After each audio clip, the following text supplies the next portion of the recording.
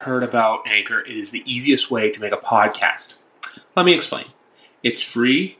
There are creation tools that allow you to record and edit your podcast right from your own phone or computer. Anchor will also distribute your podcast so it can be heard on Spotify, Apple Podcasts, and many more podcast platforms. You can make money from your podcast with no minimum listenership. It's everything you need to make a podcast in one place. So download the Anchor app or go to anchor.fm to get started today.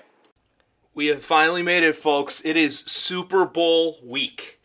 Whew, it's been a long season. You know what? We got to this point, though. I said it before and I'll say it again. Kudos to the NFL for getting this far.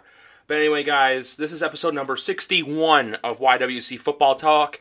I already teased it on Twitter that Joe Provost will be joining me. But Michigan native. Kind of close, though. Ontario, Michigan right next to each other. But no, noted Michigan Wolverine fan, noted Detroit Lion fan. We're going to be talking college ball, we're going to be talking NFL, maybe a little bit of prospects. We'll obviously dive into the Super Bowl. But before I start all that, there was a surprise that I teased. And what is that surprise, you ask? This afternoon, I got an email from iHeartRadio notifying me that YWC Football Talk has been approved for iHeartRadio. So iHeartRadio is now one of the new homes of YWC Football Talk, just another streaming site where you can find the podcast on. Well, anyway, guys, when I come back, Joe will be with me. So sit back, relax, and get ready for a fun-filled podcast with Joe and I. All right, folks, welcome back to YWC Football Talk. Here with me today, I already hyped him before. He's back once again. The Michigan man, the card man himself, Joe Provost. Joe, welcome back to the program, my friend. Great to be back. Thanks for having me once again. No problem. Anytime. There's a plethora of things we can talk about, but the first thing I got to talk about, man, there was a tweet that came out today from EA Sports saying that NCAA football is coming back to a video game format, something I think that football fans have been clamoring for a while. And I know you yourself, as such a big NCAA football fan, must be loving this right now.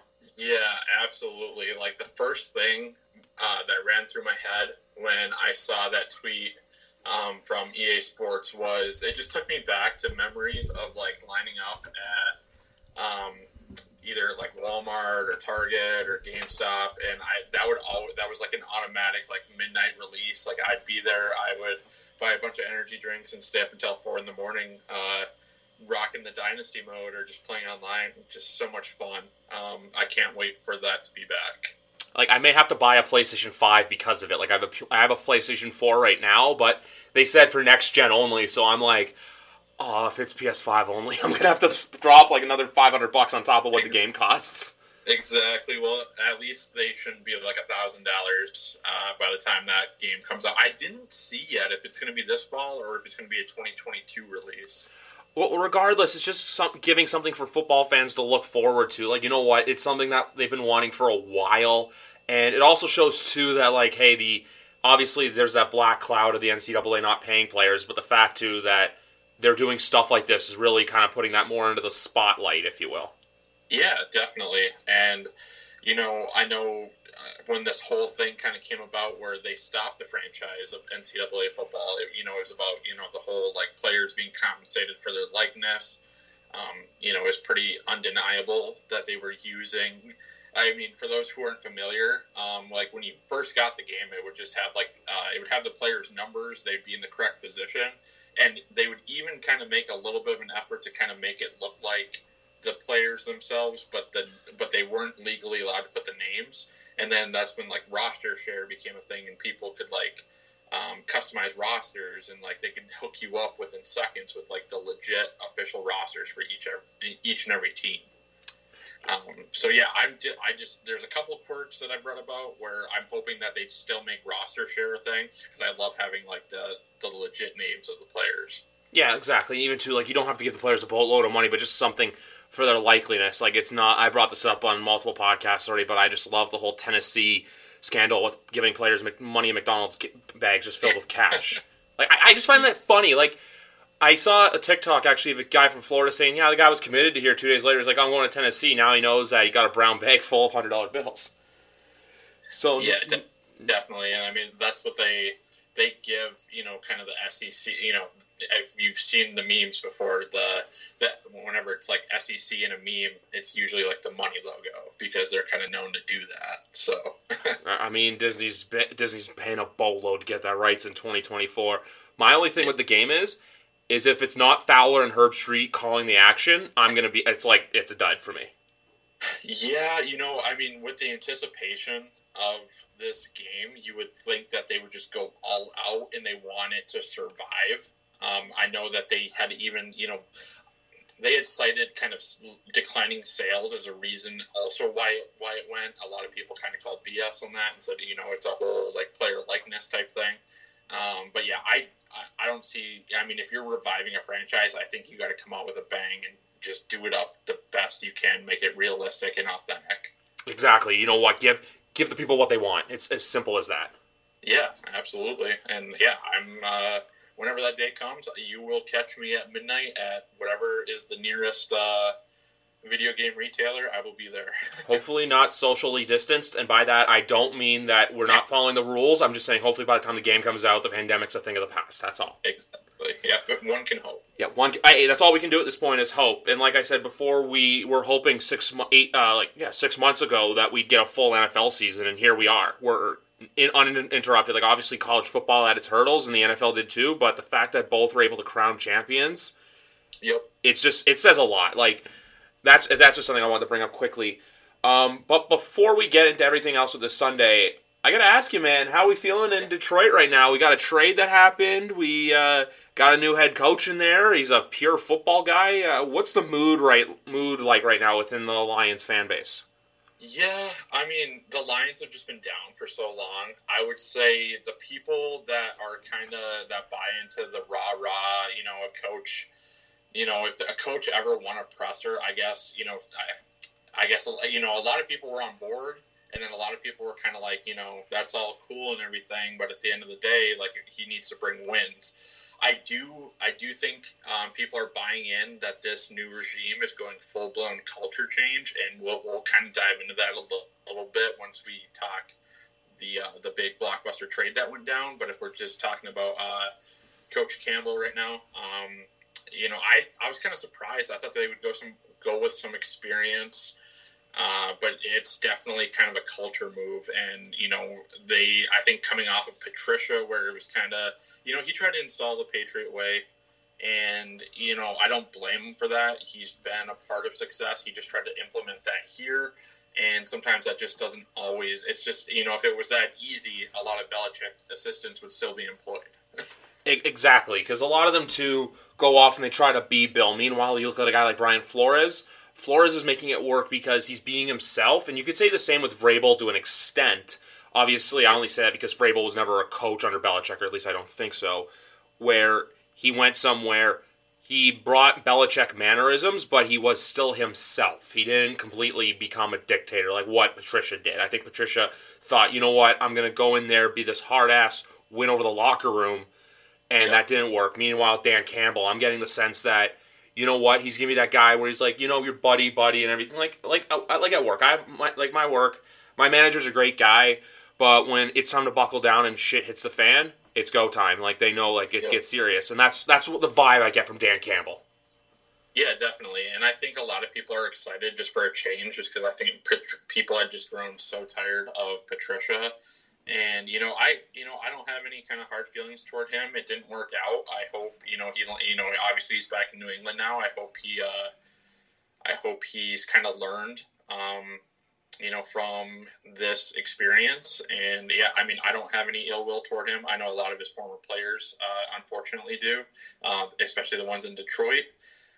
But yeah, I guess we'll see what happens. This is definitely all you're going to hear me say it a lot tonight. It's about changing the culture. Well, no, you're 100% right. Like, that's something Detroit needs, because, like, we saw how Barry Sanders was handled. Obviously, it was before a year in my time. I think he was, like, probably 5 when I retired. I'm trying to think of the year. I'm pretty sure it was the late 90s, though. It would have been... Yeah, definitely late 90s. Yeah, so sure. I was like 5 or 6 at that time. Like, I was in kindergarten when he retired. And then you obviously had Calvin Johnson, where the situations with them just grew ugly and they grew tired of it, and then they left on bad terms. And even there was a situation with them wanting Johnson to owe them money back. Mm-hmm. Now, let's just jump right into the trade where, you know what, they did the right thing with Matt Stafford. He's in LA now. We'll get into Goff in a little bit, but with the Stafford side of things, The one storyline people aren't noticing is, besides him going to the Rams, is he's reunited with his high school best friend, Clayton Kershaw. For those of you who don't know, Stafford and Kershaw are best friends. Or not best friends, but I'm pretty sure they went to high school together, and the two husbands and wives are close. The other thing I was going to say, too, with Stafford is it's going to be interesting to see how he fits in LA, but at the same time, too, if McVay wanted him, you know what? I salute McVay for the trade and being so aggressive on it. Yeah, definitely. I mean, this is one of those trades, and I say this without, when it comes to the Lions, there's zero bias. It's just been ingrained, like, how bad they are and the poor decisions that they make. Like, I have almost as much fun trashing them as I do kind of like giving them props. So with regards to this trade, honestly, I did not think that they would get anywhere near the package that they got. I was thrilled with the amount of draft picks, even though they are futures. And I think, something that's kind of being overlooked a little bit, we got a new regime in, they're getting settled into their new roles. There's a lot of inexperience within that war room come draft time. So I think that it's not necessarily the worst thing that they're future picks. I know a lot of people kind of said, well, the Rams are going to be talented, no doubt about it. I expect they'll definitely compete for their division, if not the entire NFC. And I think on paper right now, they've got to be, kind of NFC frontrunners going into the 2021 season. But I don't think anybody really expected that return for Stafford.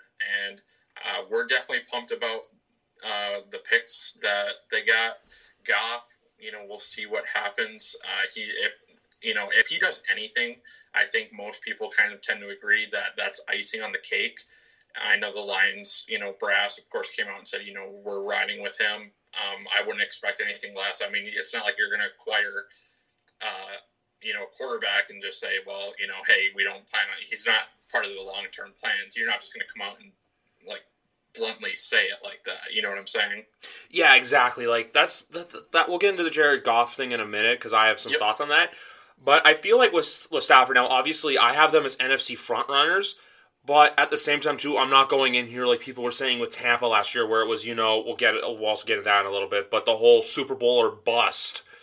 Yep. Like with LA, people are going to be labeling them as that. Like I saw Dan Orlovsky. Oh, I know Dan Orlovsky obviously has a connection. He's friends with Stafford. He was a part of the Lions.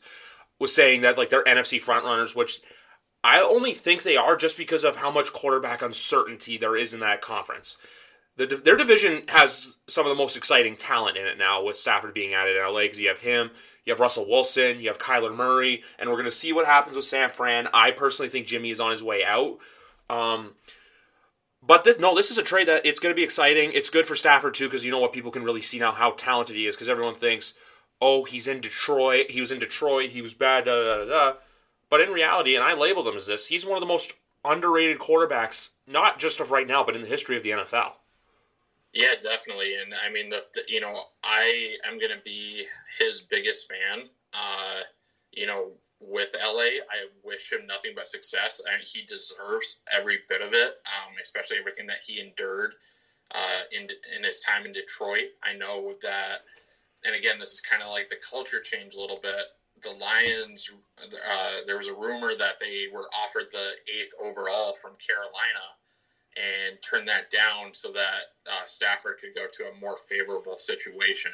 And now, Detroit's not exactly a destination city for free agents, but I think what they're trying to do there is say, hey, you put in for the franchise, we're going to remember that, and we're going to take care of you on the back end, and not, kind of make some of the same mistakes like they did with Calvin Johnson, Barry Sanders, and even people kind of forget about Ndamukong Suh. I mean, they had opportunities to trade him. They really wanted to re-sign him, and eventually they didn't come to a deal, and he walked.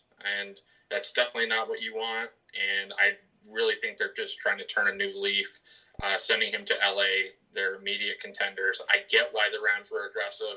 If you ask me, though, I thought they were a little bit too aggressive, but, sometimes you overpay for a quarterback, and I get that. Exactly, and the other thing I look at it, too, with LA was, part of me thinks that they just treat draft picks as a situation, where you're like, oh, hey, you got to get this done. It's like, no, I'll worry about that later. And then later comes and you kind of have like that deer in the headlights look where because I'll say this now, if they don't win a Super Bowl within the next 5 years, or if they're not even win one, but they're knocking on the door, NFC Championship games every other year or something like that, I'm going to look at this as the Rams lost the trade because sure they got the weapons, but my only concern with Stafford is he doesn't have that playoff success. It's like obviously he's been in the playoffs before, but he's 0 for 3 in the playoffs. No offense, but the one thing I look at with the Rams is they're looking at this as, hey, we can win now. He's going to be a fun quarterback. It's just my only thing is though, people are probably going to be putting too much pressure on him to where, like we saw with Tom this year, if he has a bad game, everyone's going to go, oh, was it really worth it? He's not that good, yada, yada, yada. So I'm proceeding this with caution. I'm not out here saying, oh, yeah, Stafford for MVP and all this stuff. But you know what? I'm taking him going to LA with like that sigh of caution. And also, too, the fact that there's so many new coaching changes. That's one thing that's really going unnoticed with the Rams is how many coaching staff members they lost this year. Most notably, Brandon Staley is now the head coach of the LA Chargers. Yeah, definitely. And, another thing that, I think, Detroit fans see it as much as, this guy has been put through the ringer. And, he's had injury after injury, and he's definitely like a gamer. He's a tough guy. He's not, the last thing he wants to do is miss a game. And there's probably been a few games in the past couple of years where he should have just took a seat. So you're getting a leader. You're getting a locker room guy, a guy that's going to rally the troops. But my biggest concern with him going forward, he's 32, but is he 32 going on 36 because of all that he's been through? Exactly. Like you look at what happened with Drew Brees in the playoff game against against Tampa Bay, with New Orleans, where, he looked good, but then he hit that wall. That's my one concern with him. Because even, remember last year, 2019, he was like what Russell Wilson was this year. Like everyone had him as MVP by like week 5 or 6, and then he got hurt, and then we didn't see him again. Like there was obviously Chase Daniel was still on the Bears. Who was it? David Blau is the name I remember. That was the backup that played. Yeah, and it's just that is the main concern. And his body has, like I said, it's been put through it. There's a lot of miles on it. But at the end of the day, I wish him nothing but success. Unless he comes across Tom Brady, That's something you and I both can agree upon.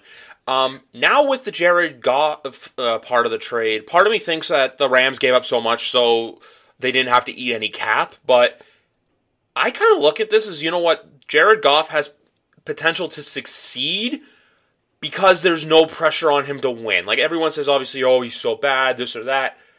But if he can go to Detroit this year and manage, because like my ceiling for them is probably 4-5 wins, best case scenario. Like, no offense, I feel like this year's going to be a growing pains year, kind of like what we saw in Carolina. But we saw Carolina pull a few out, so if Jared Goff can do that and turn some heads, everyone's just going to say, hey, you know what, maybe he's just better when he's not under pressure. Yeah, the thing about Goff, always, if you look at his game to game, is consistency. He looked like an elite top 5 quarterback against the Buccaneers earlier this year when they beat the Bucs, who of course are in the Super Bowl. And he outdueled Tom Brady in that game. Granted, the Rams have a really good defense. But hey, the Bucs do too. So yeah, with Goff, it's just been a matter of like inconsistency. You never know which Jared Goff you're going to get week in and week out. I don't expect him to perform better because he had the offense overall, top to bottom, was, in my opinion, is far superior in LA. But you look at I was looking at a couple different metrics, like QBR, passer rating, and low key, he and Stafford are pretty comparable. I don't know if you've checked it out at all. I haven't looked at his QBR from this year at all, but I know that a lot of people also say it too that McVay's offense was figured out after that Super Bowl against the Patriots, because after that we saw in 2019 they kind of took a step back, and then everyone started saying, did Belichick crack the code? Because every few years, always these offenses have come along. Like we saw it with San Francisco, and then they got figured out. We're seeing it with Baltimore right now, where look, hey, you can slow Lamar down, and then we saw it with LA too, where look, if you make Jared Goff panic and throw the ball away, chances are he's either going to have it incomplete or throw an interception. So if they can kind of get his quarterback mechanics under wraps, which I think they can, it'll help him. But also, one other thing I want to note with that is I low-key love the hire of Anthony Lynn as OC. I think that's, it's a good position for him to go to and kind of rebuild his stock to potentially become a head coach in the NFL, because he's one of those guys where he had a good run with the Chargers. Obviously, there was just some stuff where it didn't go his way and he got fired, but he's one of those guys that I think eventually in a few years will be knocking on that. He'll be a part of that head coaching carousel again. I was going to say knocking on the door, but I changed up my wording. Yeah, no, you kind of stole that point right out of my mouth, because, I mean, he's gotten a lot of credit for his handling of Herbert. And, I know the beat writers of the Chargers and all that just said that he did an incredible job with him. And, if he can kind of, fine-tune Goff at all, hey, it's a win. But at the end of the day, I know a lot of people were kind of trashing, the Lions having to take on Goff. But if you look at it, his contract's only the largest portion of his guaranteed money comes in the next 2 years, which the Lions would have been on the hook with Stafford anyways. Yeah. So it's kind of a wash to me, and if anything comes out of it, hey, it's gravy at that point. Like, if Jared Goff's in that middle average, like, that out of the best quarterbacks in the league, like that 12 to 18 spot, I think it's a win for the Lions. Like, I don't think Darren Campbell's gonna be going and saying, "Hey, we need you to throw 50 touchdowns and 10 picks on the year." No, if he has a year where he's say 30ish something, and even if he can keep his interceptions under, let's say 16, I'll call it a win for Detroit. Definitely, and I mean that's the thing. He has a super low floor, but there's a ton of potential there. And I'm not expecting him to come out and, be a top 5 or top 10 quarterback. But like you said, if he can be kind of in that 12 to 15 range, kind of a guy that if you don't have a backup quarterback in fantasy, if you like the matchup, you kind of turn to him. And I know a lot of people said, he's going from LA to the NFC North. Well, if you look at it, obviously the Lions play their games indoors. The Vikings play their games indoors. Where the trouble's going to come is at Chicago, at Green Bay. Well, just hope, count your lucky stars and hope to God those games occur before Thanksgiving, I guess. Exactly. And one funny point that I saw kind of get brought up, I do think Aaron Rodgers is coming back to Green Bay, but if Aaron Rodgers departed Green Bay, who's the best quarterback in the NFC North? Honestly, if you look at everything right now, say if Mitch stays with Chicago, Cousins and Goff, it's honestly, who's the most mediocre out of the bunch? I mean, exactly. I'm not a Kirk Cousins fan whatsoever. I think his contract is literally insane. I think that offense could perform much better. But yeah, I mean, we don't know what you would have in a potential Jordan Love, and Trubisky I don't know.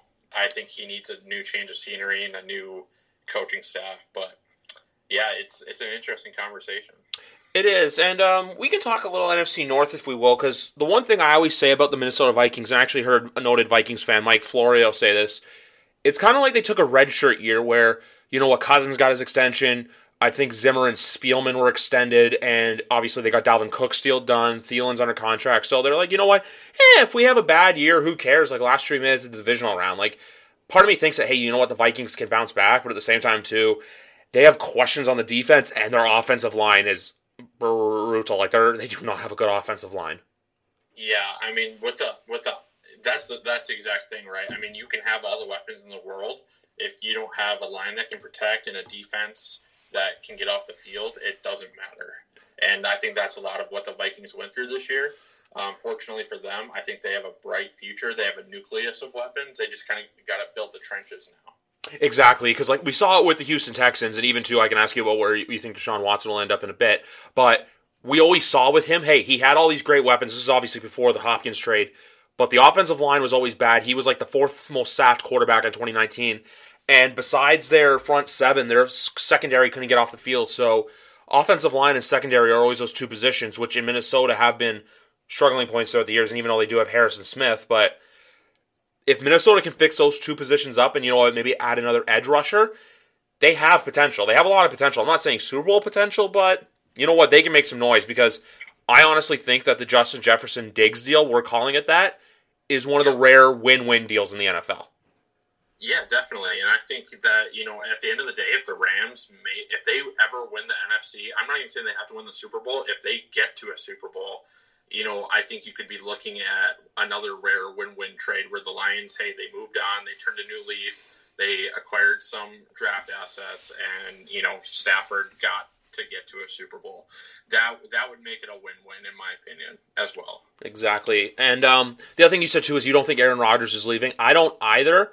I took it as, and I think you've had this before, too, but when you're pissed off, you're in emotion, and then you say something, and then you kind of look back to yourself, and you're like, wait, why did I say that? Like, fuck, I sounded like such an idiot there. Like, I'm not saying Rodgers is going to do that, but I feel like him saying that was, what? We lost the game. I don't know what's going on, because the NFL is the one league. It takes a lot of flack for this, for the whole non-guaranteed contract thing. I personally love it, but in a league where, anything can happen, like, that's just the reality of the NFL. Rodgers says, hey, you know what? They drafted someone. They may want to move on for me. But the second he wins that MVP trophy, Gutekunst would be an idiot to get rid of him. Definitely. And I mean, that's, but at the same time, and I agree, they should absolutely keep him at just about all costs. I can understand the frustration, because imagine with how close that Bucs game was. Imagine if they could have used one of those, used the pick that they used on Jordan Love on a potential impact player, or at least a player that saw the field. Yeah, like that championship. Oh, sorry to cut you off there, but yeah, like if they went out, not even saying you had to go get Justin Jefferson or like Henry Ruggs or a CeeDee Lamb, you could have gone out and gone in a later round pick like Brandon Ayuk. You could have gotten Michael Pittman Jr. even, which I think very underrated rookie season from him. Chase Claypool even. T. Higgins. You could have gotten someone like that, but then again, like we live in a world where you can't go back in time. You can't go back to April 2020, which I don't think anyone wants to go back to April 2020. And say, yeah, you know what, like, don't draft him. Draft a receiver instead. Or in the second round, don't draft A.J. Dillon. Go draft Chase Claypool. Like, it's that unfortunate game of what if that we always play in sports. Like, I say it all the time with certain plays, no matter the game. Or it's like, oh, hey, what if we kept this player or this happened? Like, it's just the unfortunate reality of everything. But if Green Bay can learn from their lessons, you know what, either go out and get someone in free agency to help him or draft, you're only going to make him want to stay more. And one other thing, too, is how there was that rumor that McVay called about Rodgers? Yep. Apparently, Green Bay denied that. And if Green Bay had said, yeah, they got calls about him, you're just giving Rodgers more power to not only go where he wants, but you may not get as big of a haul because people are going to learn that he's available, and you're just going to have people knocking on your door to get him. Exactly. And part of me, I just kind of think back and how this situation, how it's kind of unfolding.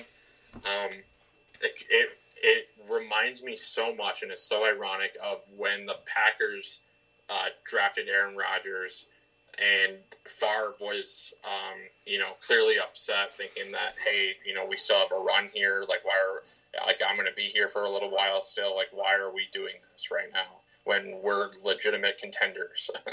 Exactly. It's just the whole handling of everything.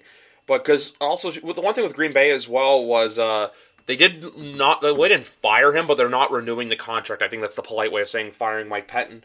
And then the two guys who are actually in a conversation to get the job, one of them you know pretty well is Jim Leonard of the Wisconsin defensive coordinator. Yep. I think that would be a pretty good hire because Wisconsin's a team this year. I didn't see too much of them, obviously, because the Big Ten was really shot down, and then there was all that stuff too. I think Kevin Warren did a bad job of mishandling everything, especially with Ohio State. But would you see that hire working for the Packers if they did go the college route for a coordinator?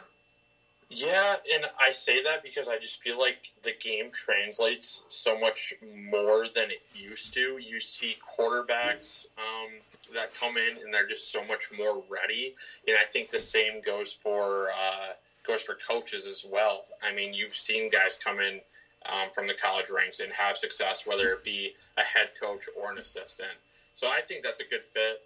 And I personally, as a Michigan fan, would not mind him leaving Wisconsin because he is good at his job. Exactly. And I just want to translate to the college real quickly, actually, because you haven't been on in a bit. But since you were there, since this happened with the Jim Harbaugh extension, I want you just to answer this for me. Yep. I have a feeling this is a sink or swim kind of extension where, you know what, either you succeed and then you stay with the team further, or you sink and you know what, you're gone. I also think too, with just the recruiting process of it, that's why I think they were more pressured to keep him. Yeah, definitely. They had a lot of big fish pretty much on the hook, and in order to get them in the boat, per se, they needed to keep Harbaugh. Otherwise, all hell was going to break loose with regards to their recruiting. They've got some absolute should-be studs coming in, a lot of five-star guys, and one of them being a quarterback, which in college, unfortunately, I mean, you've got to have a complete team, but a quarterback can make a world of difference, and that's kind of been the biggest disappointment so far in Harbaugh's tenure is that, you know, he was kind of billed as this QB whisperer and QB guru, and Michigan just kind of hasn't really had like a stud quarterback. I mean, they got a few transfers, Shea Patterson being the most notable. He was all right, but didn't live up to the hype. I agree with you, and they've really, I think what the staff has realized is you can recruit in the top 10, and they're usually, you know, about anywhere from 5 to 10 on a down year in recruiting. They're, you know, a little bit outside the top 10. But what there's a direct correlation to recruiting and success in college football, and they went full blown. There's a lot of inexperience on that coaching staff, but they are guys that are going to grind the recruiting trail. They're all like in their 30s. A new defensive coordinator that they hired from Baltimore. Obviously, I'm sure John gave them a great reference. So that's going to be super interesting to see how that all unfolds. But long story short, I do agree with you. I think it's almost sink or swim time, but I think he kind of built in a little bit of a crutch by going with a younger staff, kind of saying, hey, these guys were inexperienced, but look at the recruits we're bringing in. We're building for 2 years from now. If they absolutely implode, I think things get real messy in Ann Arbor real quick, though. Yeah, like, I feel like there's no pressure to go win the Big Ten this year, especially because I'm not too familiar. Like, I know the teams and stuff, but like Ohio State's a question mark, obviously, just because they did lose like Fields and stuff. But I also think Chris Olave should have gone to the NFL. But that's just me. And I understand Rucker coming back because I feel like with this tight end class, it's very rich, and I feel like he would have gone maybe third or fourth round. I think he could potentially move up into late first, early second round with him staying and potentially balling for Ohio State. Is there any other teams in the Big Ten you see really, you know, kind of thriving this year? Yeah, Wisconsin's always solid. They're just always solid. That Graham Mertz, their quarterback, he came out and put on an absolute show in week 1 against Illinois, and he just looked every bit of the 5-star that he was built up to be. Outside of that, you know, Northwestern, they're a funny team because they do the Northwestern football is at their best when they're not expected to be good. The second that they have any expectations is when they always disappoint. I mean, I'm sorry, go ahead. Oh, sorry, sorry to cut you off. I was just going to say that one of the best strength and conditioning coaches in college football, only second to probably Oregon. Yep, definitely. And, I mean, Pat Fitzgerald is a master motivator. You know, he's obviously coaching his at where he played. So they're always, even in their down years, they give a lot of teams really tough games. So, yeah, Ohio State's just at that point where it doesn't matter who comes, who goes. They just reload. And they have a kid by the name of C.J. Stroud, was a top dual threat quarterback in his class. So they're just kind of at that point where, you know, they haven't been able to get over the hump since Urban won that national title with good old Cardale Jones. But they're just, until somebody knocks them off, you can't bet against them as far as the Big Ten goes. Just to rotate to another sport quickly, I feel like they're kind of like the St. Louis Cardinals, if you will, because obviously if you guys don't know, Nolan Arenado is now a St. Louis Cardinal, one of the best third basemen in the league. I feel like it's like kind of like that with Ohio State, you know what, where St. Louis every year just finds a way to get into the playoffs, and like also same thing too, they find a way to get into the college football playoff. they find just players to go in there and you know what, hey, we're going to plug you in and we're going to win. That's just one thing I wanted to say. That's just a comparison I felt like with the two. Yeah, that's a real good comparison. Because I mean, the Cardinals have had a long, sustained run of success and have a couple of rings in that time too. That's an A1 comparison. Shout out lazy booking. But no, that's just one thing I was trying to ask quickly, because the Big Ten's always a conference that interests me where, and also I believe I heard Michael Wilbon say that Pat Fitzgerald has a 10-year extension he signed this year with Northwestern too, so that's very interesting. Yeah, they definitely wanted to lock him up. He was getting interest from a lot of schools, and I know Northwestern has among definitely the hardest, it's probably the hardest school to get into, so they're really limited in their recruiting, but they're all really smart dudes who are grinders on the football field, and you mix that with a guy that has a good scheme and is a master motivator, you can go out and knock off some teams like they have. Exactly. Also, I feel like a lot of the more you look at it too, there's a lot of famous just writers and stuff and TV hosts who work at ESPN who went to Northwestern, because I know they have a great journalism program. The only other rumor I heard with Fitzgerald, or not rumor but a hot take that I have, I still feel like that if Matt Nagy ends up getting fired from the Bears, they're gonna be knocking on his door.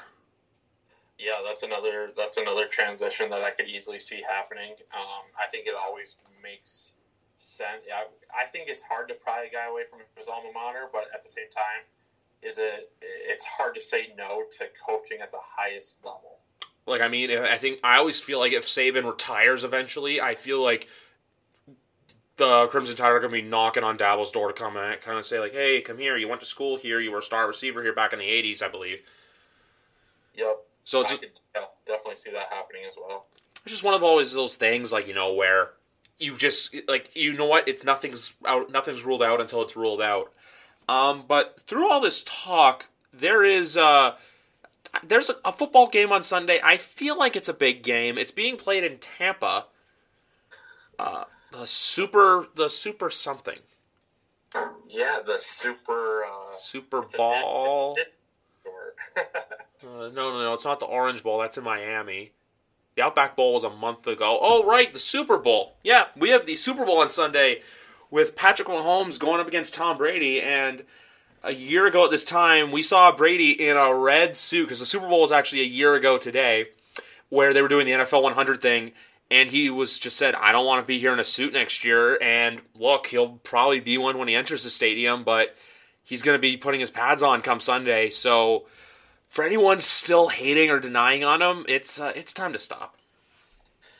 Yeah, I mean, I think he's like I used to see a lot more Brady hate come across my timeline back in the day. I think he's really silenced it. He is the undisputed GOAT of football as it stands. We'll see, what kind of career Mahomes carves out, but as it stands right now, Tom Brady is the measuring stick. He is, and I like everyone too already who's going like, oh, Mahomes is going to have a better career after Tom's done. The only thing I want to say about this game is that, remember Russell Wilson back in 2014? They were about to go back-to-back, but then obviously everyone knows by now they threw it on the 1-yard line. There was the infamous Malcolm Butler interception, and another dynasty was reborn. Meanwhile, with Seattle, they have failed to get back. I'm not saying Kansas City's going to be like that. I'm just saying, I think if Kansas City really wants to start getting that dynasty talk, you gotta win Sunday. Because if the Bucs win, it's no, I don't think anyone's gonna be saying, "Oh, dynasty," because part of me feels like Tom's gonna retire after next season, just because I think he wants to beat New England in New England. That's just me, though. Yeah, kind of as the playoffs went along, and you could see this Bucs team really starting to gel both offensively and especially defensively. I thought, hey, if they somehow managed to run the table, I honestly thought, if you would have asked me a couple of weeks ago, I would have said, okay, he rides out on top and, calls it good. He's got, 7 rings. Nobody's ever done that. And team. What more do you have to prove? And, now lately it comes out and he says, hey, I'm ready to play through 45. And it's wow. He is, I don't think he's close to being done. Like, I don't think so either. Part of me just feels like next year when his contract's done, like, I don't know if Tampa's just going to want to... Obviously, they're going to want to keep him going and stuff, but it's going to be interesting because Tampa does have some key free agents they got to lock up this offseason. But, no, I feel like, you know what? For as long as they're going to be willing to go, they're going to be willing to go. Like, part of me always said, too, because the way I looked at the exit was kind of like a ex-girlfriend thing where at first, like, you kind of... Not wish bad on them, but you're like, oh, like, really? Like, you weren't ready to see it, but then eventually, after the Green Bay game, I was like, you know what? He'll always be my quarterback. Like, I know he's not on the Patriots anymore, but he's the reason why I fell in love with this game. A 7-year-old kid, it happened to be the Tuck Rule game, but me watching that game just fell in love with the game of football, and, like, he became my guy, and the Patriots became my team. And for everyone asking, yes, I'm still a Pats fan, and as for Sunday, I am not supporting the Bucks, I'm supporting Tom. Yeah, and that's kind of, people ask me, where did my kind of Tom Brady fandom come from? Obviously, it came from Michigan. And then the Lions have just always been awful my entire life. So I've always found myself rooting for a Michigan alum within the NFL. And Tom was just kind of the ultimate, like, I remember that exact run, the Tuck Rule and all the snow and Vinatieri's field goal and the hit Woodson on Brady, and it's just, it's crazy. But I've been a fan ever since. I'm sure there's thousands of bandwagoners that claim that, but I can tell you it's 100% legit and authentic. I was never like a Patriot fan. I was a Tom fan, kind of just how you're describing. You're not a Bucks fan, you're a Tom fan. Yeah, exactly. Like, people ask me, like, oh, are you going to get your Bucks jersey? I was just like, no. If I buy any more merch that's Tom Brady related, I'm going to go on his TB12 store and support him directly. That's where a lot of my Christmas gifts came from. I have the shirt that was I got the book he did. Like, it was like a cookbook and like a wellness book a few years ago for Christmas. And then I bought the Tom Brady. It has his initials in it, and then it has a 6. And on the back it has all the Roman numerals from all the Super Bowls. But I just wanted to change something quickly because here I got a text that I see on my watch from a friend that said Schefter apparently went on a podcast and said that the value for Darnold is a late first-round pick. Wow. So right away, that kind of screams like, I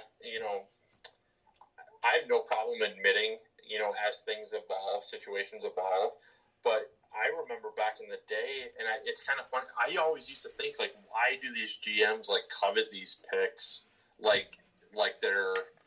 Like a first rounder used to be like untouchable. Like, you were not getting anybody's first rounder, much like sometimes even second rounder.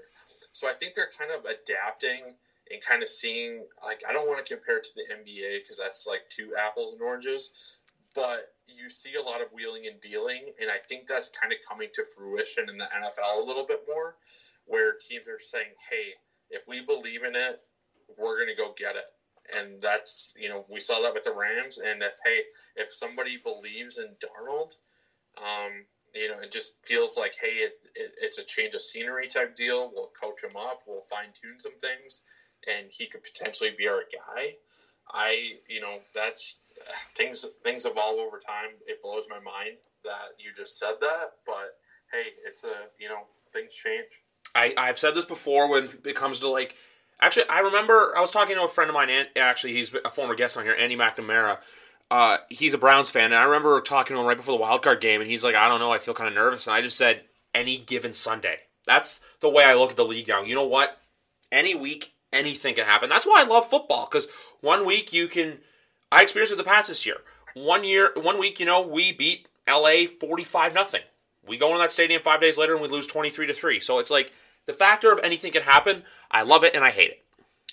Yeah, the NFL, and I mean, you hear it a lot on, when you're watching either the Combine or whether you're watching the network or watching the boys over at ESPN during the draft. It truly is a league of matchups. Like, you can't say, oh, like, Team X beat Team A, we beat Team X, so we should beat Team A. It's not like that. Like, it's totally all about matchups. Like, I think the Packers had a really good team. They just did not match up well with the Bucs. Oh, 100%. And I mean, like, and also going back to my Any Given Sunday metaphor, I just mean that, like, look, any kind of trade can happen. Like, look, this Matt Stafford trade broke on a Saturday night in January. Like, you don't usually see trades like this breaking, then you see them breaking, once in a while you'll see them Super Bowl week and stuff, but a lot of the times too, it's not until the combine when talk starts. Yeah, I mean, I'm trying to think. Somebody was just talking about how something about like trade. What was there? Remind me, was there a big trade right before last year's Super Bowl? I'm trying to remember. The last big one I remember was, I think, 2018 when Smith got traded to Washington, because that's kind of, we knew Yep. Mahomes. I think that's the last big one when Smith went to Washington, because like Kansas City knew Mahomes is our guy. Yeah, and I think, if there's one thing that I've kind of, like I'm a big like NBA like trade, like I love the trade deadline of the NBA. I think it's like super exciting. But if the NFL, if they have any room to improve, it's kind of like these juicy like trade block rumors.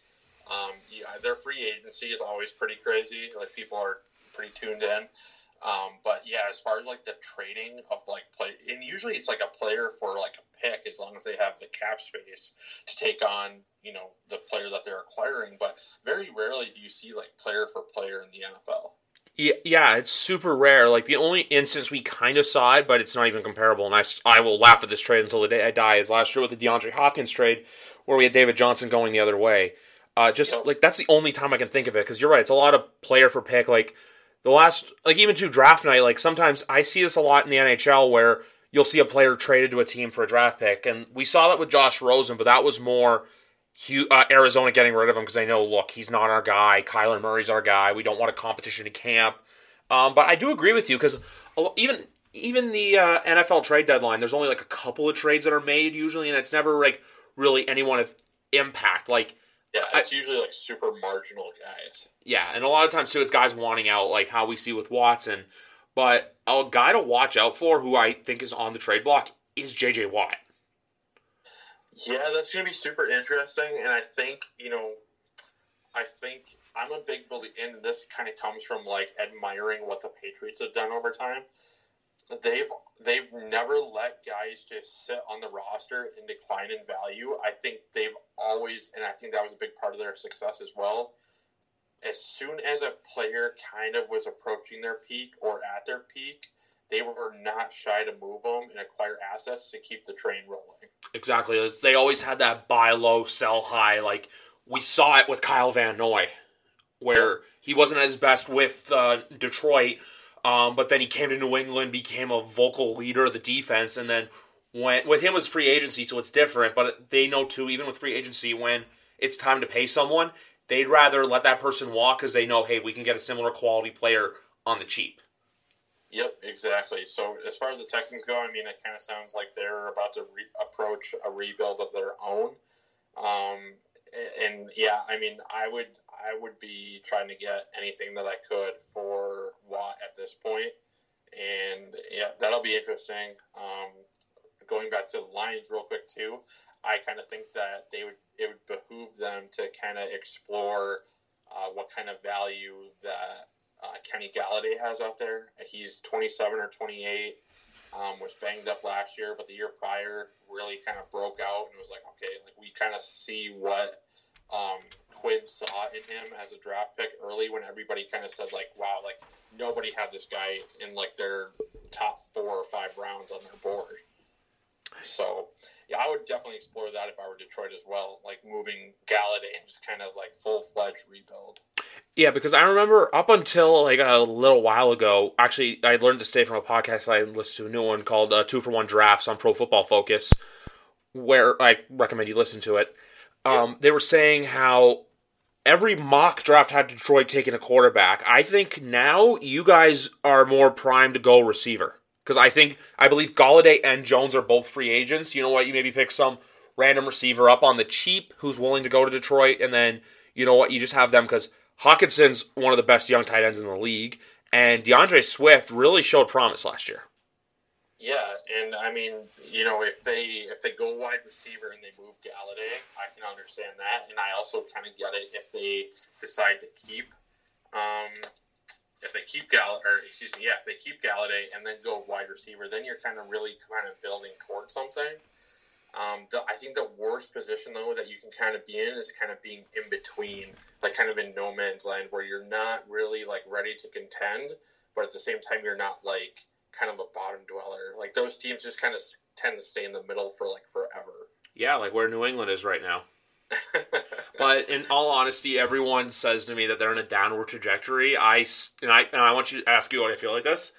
I still think they're in that same category as last year, where you know what, they may have another bad year, like either 7-9 to 10-6. Though is like my overall like prediction of I think of where they can finish, because I think they're going to be aggressive in free agency, but I can get into that another time. But that's just something I like to say to people.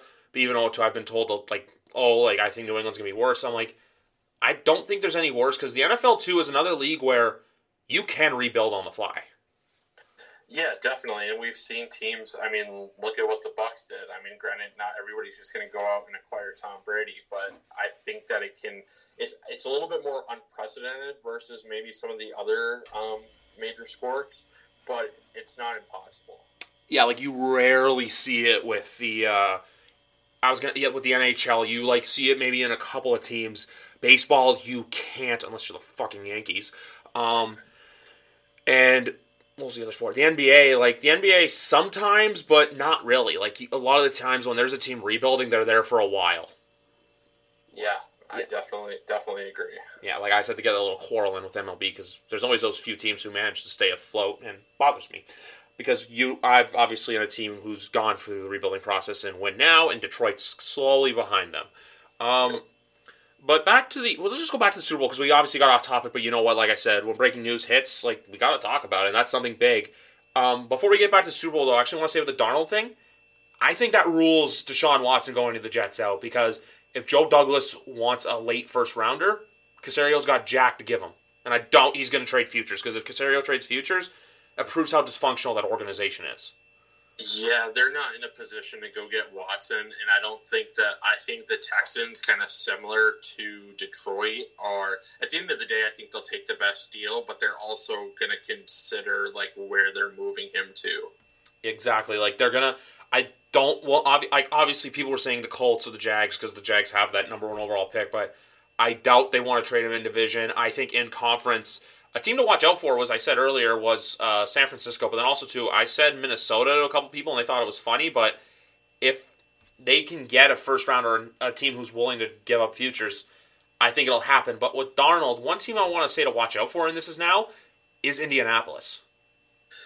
Yeah, that makes a lot of sense. I know there's a lot of people that are intrigued to see what Eason can bring to the table. I know... I believe not scouts, but the Colts were a little bit underwhelmed with kind of how raw he was when he got there. But again, like, these rookies didn't get like a rookie mini camp. They didn't get a full-fledged training camp. So I think it's kind of unfair to just totally judge somebody based on not, especially this year, COVID and everything.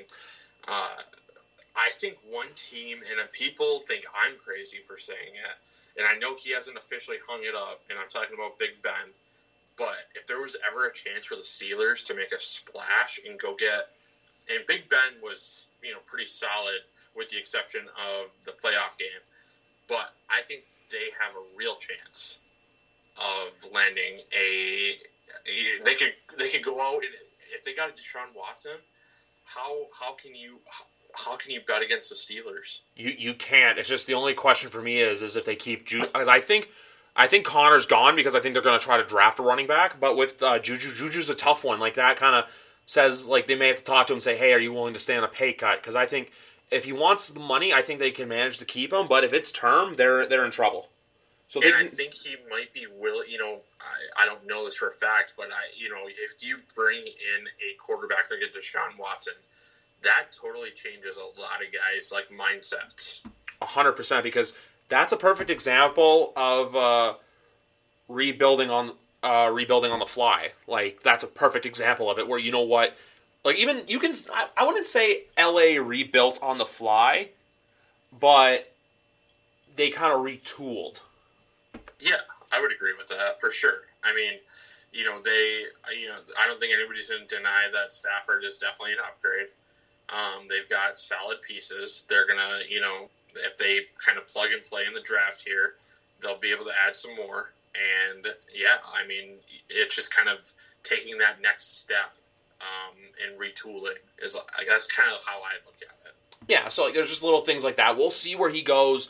I just want to bring that up with Darnold quickly because, look, like we say, when news hits, you got to talk about it because otherwise if I wait until the next show, it's like, oh, yeah, hey, we heard on Tuesday while I was recording that this happened. The only last instance of that happened was 2 Thursdays ago. I was recording.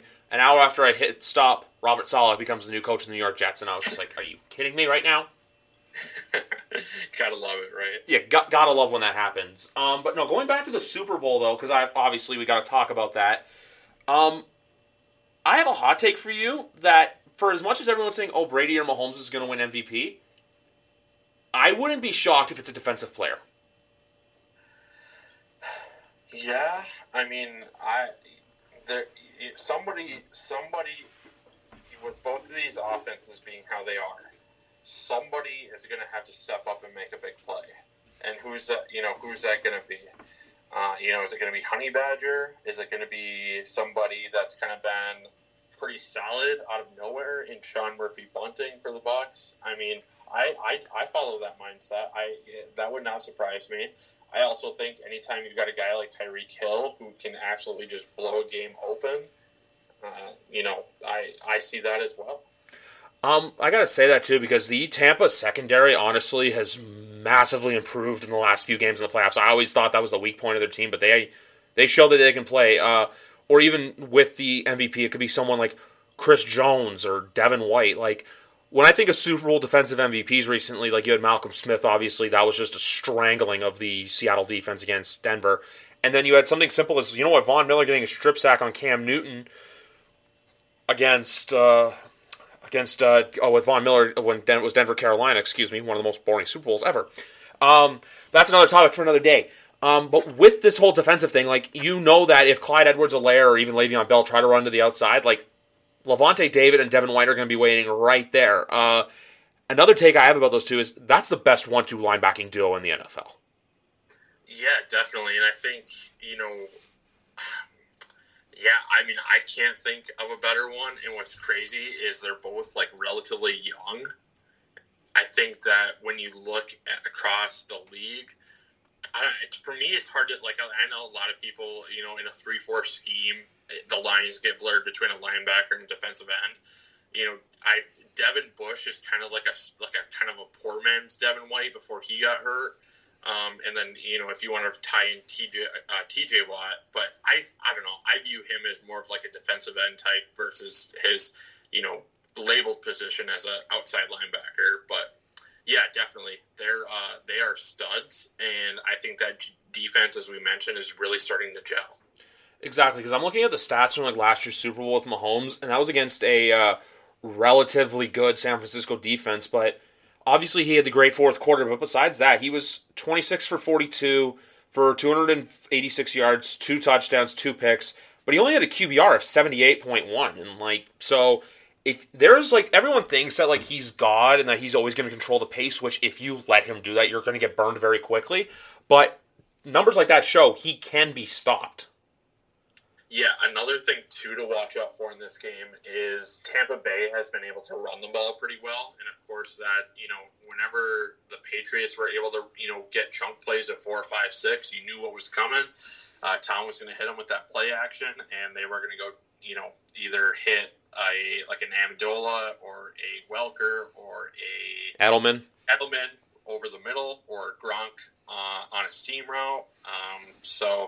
And you've seen a lot of that. Fournette and then Rojo, they've been carrying the rock on first and second down a lot, and that really, if they can get 4 or 5 yards a pop or more, that opens up that offense so much because you have to start loading the box, and you've got weapons in Mike Evans, Chris Godwin, Gronk, etc.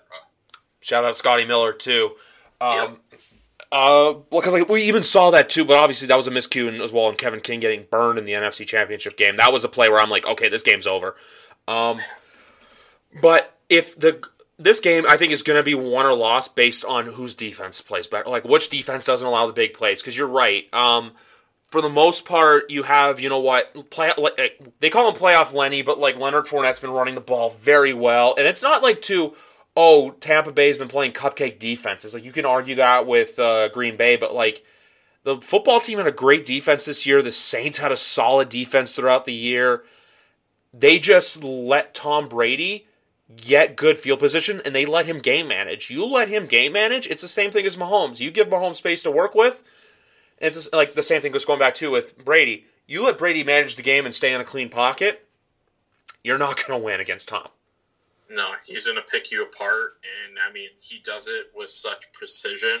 I mean, it sounds like so stupid, and it sounds like I'm gushing over him, but he's just such like he's a surgeon, just like picking his way through a defense. It's like incredible, and that's what I can't stress enough is that like everybody says, oh, you know, anybody can throw 5-yard, 10-yard passes, but like really, because I mean, if they could, everybody would do it. And, you know, and there's just so much more than that. You know, it's the checks at the line of scrimmage. It's audibles, you know. And he, up there with Peyton Manning, is the best at coordinating the offense while on the field.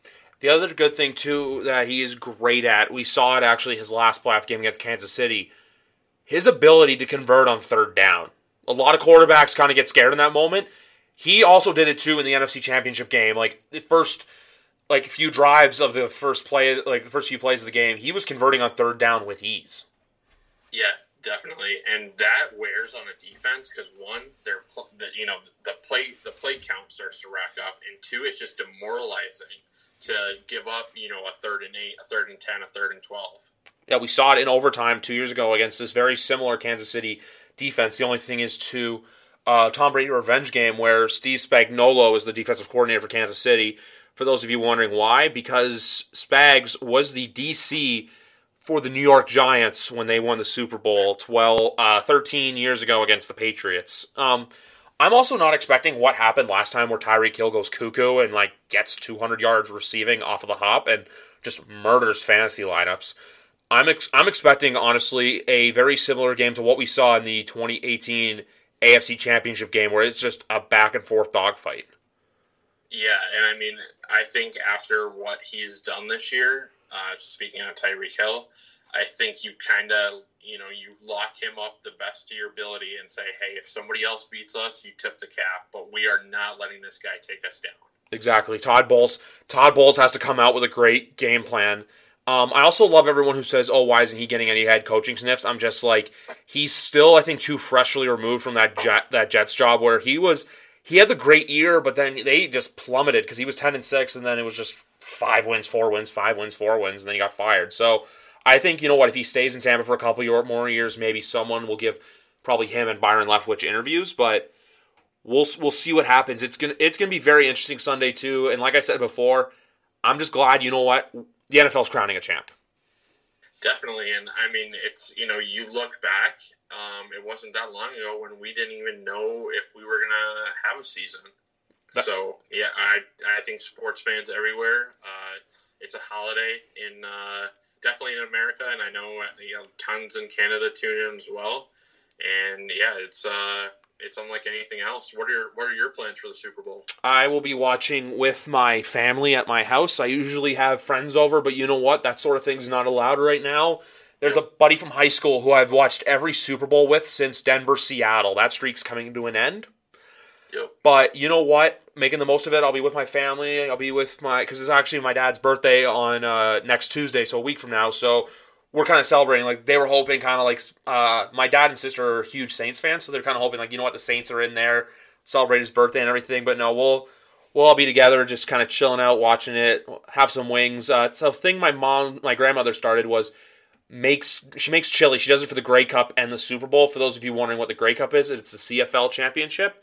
So I'll probably have some wings, have some chili, have a few drinks, and I'll probably just be chilling out the whole day. Yeah, pretty similar situation here. Not, you know, we usually have like a crew of my closest friends, a lot of college buddies come over. But yeah, this year it's just going to be the Motor City Marks.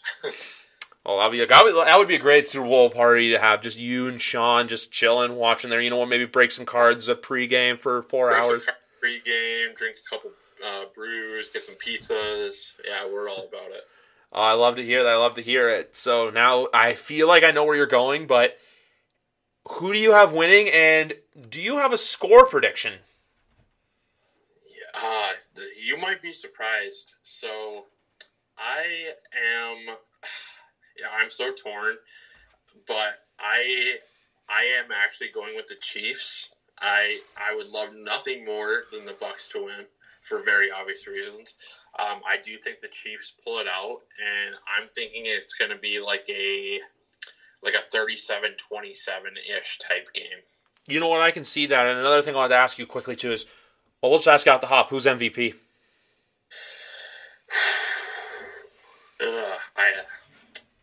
I just feel like it's like so obvious to say Mahomes, so I'm not going to go in that direction. You know who I'm going to go with, and this might surprise some people a little bit. I'm going to go with Travis Kelce. You know what? I do not mind that at all. I'm going to be honest and say this too. If I had to vote for like all the AP awards that are coming out Saturday, he's my offensive player of the year. I know how great of a season Derrick Henry has had, but when you're a tight end and you have as many receptions and you're like the leading receiver, like for a while, I think out of all like position players, he was leading for receptions. It's stuff like that makes me want to vote for you, and also too the fact that he carried a lot of my fantasy teams to solid third place wins. Yeah, exactly. No, I think if you were a fantasy owner of Travis Kelce, you probably did pretty well just on that alone. But that being said, I mean, that dude is a matchup nightmare. And I know it's kind of tough to pick like a guy. Like, obviously, he has to have the rock thrown to him to succeed. So then a lot of times that turns into, hey, the quarterback ends up taking home the prize. But I don't know. I feel like the Bucs are going to do what they can to get to Mahomes a little bit. I just think Kelce's going to come up with some big catches. I think he's probably good for 2 scores. And, yeah, we'll see what happens. I can see that, too. And the other thing I can say right now is I just hope that I feel like Kansas City's going to throw out the blitz, but I feel like the best way to beat Mahomes is, blitz once in a while, but then also, too, you got to run good man, and you just got to have good man and zone coverage against those receivers. Definitely. And, whether it's bracket scheme or kind of a version of a QB spy, but hey, your assignment is Tyreek Hill and take him away as much as possible. But then, I mean, that's the thing about the NFL, right? I mean, especially in the Super Bowl, like each team has multiple weapons. You got to choose what you're going to take away and what you're going to give up. Exactly. Well, anyway, Joe, I think that wraps it up about us here for another episode of YWC Football Talk. But for those of you who are listening for the first time, or may not know who exactly Joe Provost is, where can the good people find you on social media? Yeah, so Instagram at Joe Provost 3. I do have a card account if you're interested in checking out some Tom Brady's. It's at JP3 Cards. Twitter at Joe Provost 3, and check us out on YouTube, Motor City Marks. You guys know where to find them. Well, Joe, it was a blast getting to talk to you. A little college football, NCAA football, and you know what, NFL as a whole, and the Super Bowl this coming Sunday. And also, folks, like I said before in the intro, you can now find this podcast also on iHeartRadio. So for Joe and I, thank you very much for listening, guys, and I'll see you back here because I have one more episode to record before the big game this coming Sunday. Have a good night, everyone. Hi, I'm Logan Anderson, host of the Say the Damn Score podcast. On my show, I deep dive into the sports broadcasting business by, you guessed it, talking to sportscasters.